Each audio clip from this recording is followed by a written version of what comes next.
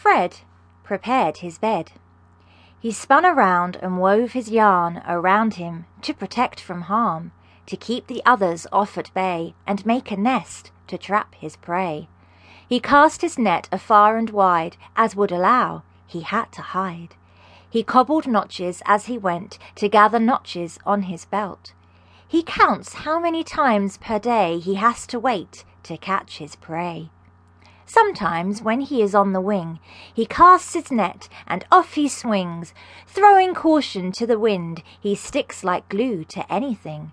Around, around he spins and works his magic into little quirks.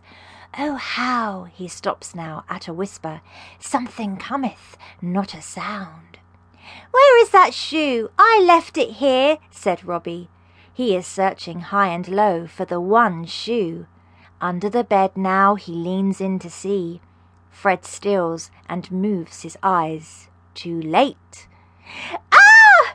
It's Fred! Shouts Robbie. Mom, there's a spider under my bed. Okay now, I'll come and move it, says Mum. Not likely, thinks Fred, and off he scarpers into somewhere darker. He finds a hole behind the skirting and flattens down. It is his curtain. There's nothing here. Come on, let's go, or we will miss our special show, says Mum.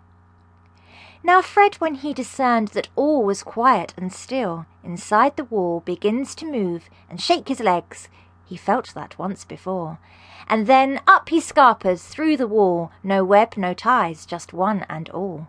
He scuttles through the dust and lice. They never bother him, just the mice. And on his way he climbs and twines around the corners, through the lines of wooden beams. Across the roof he has no boundaries, he is aloof. No laws, no rules can bind him, thus he swings on web and runs through truss. A light, we must get on, away, away, this is his song. He crosses bridges, gaps and winds until he stops. One stop, he finds, he senses something, not too close, yet far enough to make him most delirious, as he hears the sound of purring somewhere underground. Poor Fred, if he but only knew results of actions yet to do, he's not as wise as me and you, as we shall see, so here's a clue.